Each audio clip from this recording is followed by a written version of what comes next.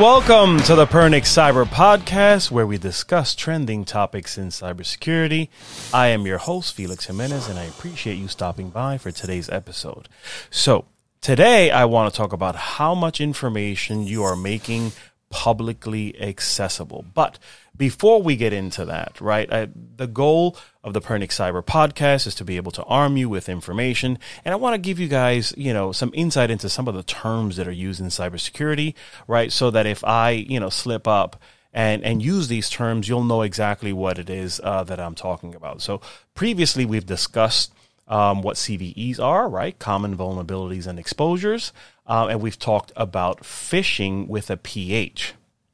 Today, I want to talk about spyware and what it is. So I'll read you the definition of what spyware is. Spyware is software that enables a user to obtain covert information about another user's computer activities and transmitting the data covertly from their drives, right? That's spyware. In other words, someone deposits software onto your machine, and we're going to talk about how that software gets deposited on your machine in a minute. But they put that software on your machine, right, and they get a lot of information, and they transmit it back to them so that they can take their time parsing through all of that information. I also want to talk about malware. So malware is software intentionally designed to cause damage to a computer, server, client, or computer networks. Most of you are aware of what malware is because it is in your face. If you have a Windows machine and your computer gets infected with malware, you get a bunch of pop-ups, or, you open up your web browser and where you used to have Google, it'll redirect you to another site, right? That's malware that gets installed on your machine. Now, how does either spyware or malware get installed on your machine? Well, I've got some bad news for you guys. Using publicly accessible Wi-Fi is one of the mediums where you can actually get spyware and malware installed on your machine. But, Felix, how? Okay, let's talk about that a little bit. When you're at the airport, right, the reason why they give the Wi-Fi for free is because they tend to want to track you and read information from your machine to be able to target ads that are very specific to the things that you like. Now, that is what the airline would do. The nefarious actors are looking to steal your information. So usually those particular networks, they tend to not put any security around them. So the bad actors can actually sit on that Wi-Fi network and do nefarious activities, right? Which is, installing spyware or malware on your machine, right, to do you harm. It's not just at the airport. When you go to Starbucks, these networks are not secured. They are intended for guest access. And usually when you put guest access, it is unfiltered, right? It is unfettered access to the internet, which also means that the bad guys can sit on that network and do harm or do recognizance to do harm. So I want you to be mindful to not use public Wi-Fis. I know they also have them, in New York City, they have them on the streets where they have these kiosks that have Wi-Fi available and things to be able to charge your phones, right? Just if I can urge you to please not use a public Wi-Fi. If you want, today's phones, nowadays, you can actually tether your phone, right, to your laptop and get on the internet in a more secured manner, right? Because you control the Wi-Fi password to be able to get on your cell phone. It doesn't have to be Apple, it's Android, whomever it is. They have the ability for you to be able to tether. Start using that feature versus a public Wi-Fi. Now let's get to the topic that I actually wanted to talk about today, which is how much information you're putting out, to the public, that the public can see. Well, the reason why I want to talk about this is because sometimes you do it, innocently, where you don't realize that you are giving someone who's looking to do you harm a lot of information. We're going to start by something that seems innocuous, something that looks, simple enough, but it gives information about you and about your family. Those little stickers that you put on the back windshield, Unfortunately, that conveys information. That conveys how many people are in your family, right? So they'll see, okay, it's mom, it's dad, is Spot the dog, and Felix the cat, all part of that family. Now, we move on to social media, right? And it doesn't have to be any particular platform.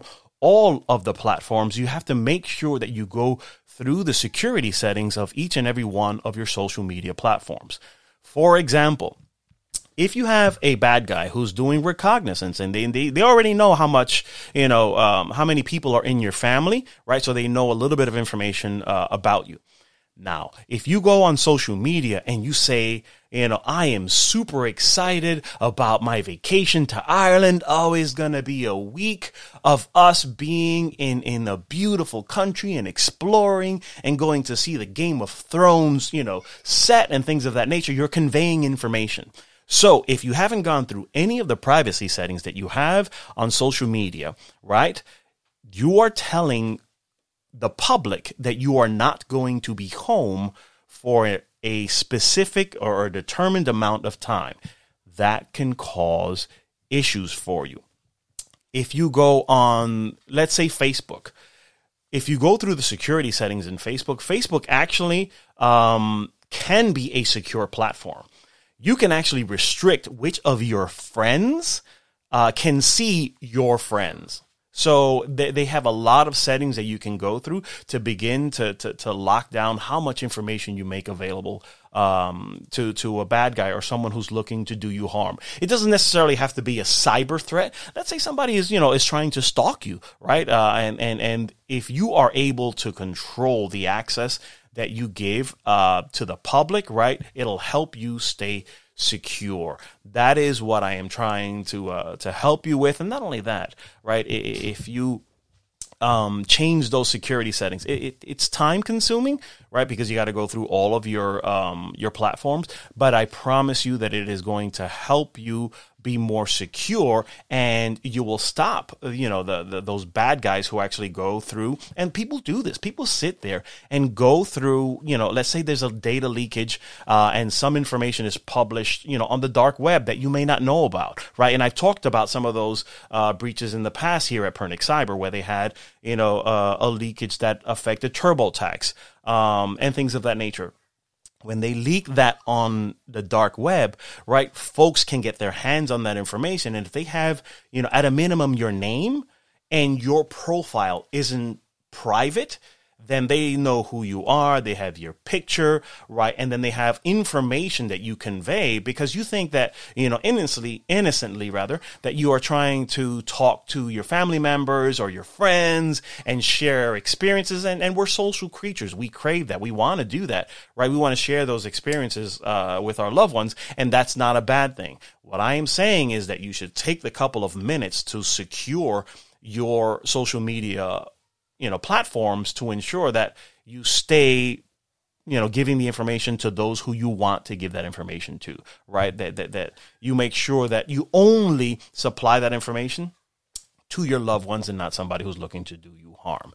So please, if you take anything away from this particular topic today, make sure that you go through all of your social media settings and begin to lock down how much information you make public. And another one that my wife actually mentioned to me is, people are proud of their schools, right? They'll say, hey, I went to, John Jay College, or I went to Notre Dame, or I went to Michigan, or Michigan State, or, I'm a Florida State Seminole, right? You're conveying information because one of these, and I think it's a challenge with companies changing the security questions, but some of the questions that they ask are, what is your school mascot? You have now told them what your school is.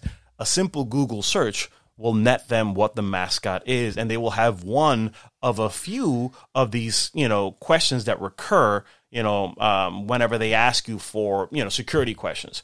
Just be mindful of how much information you put out there.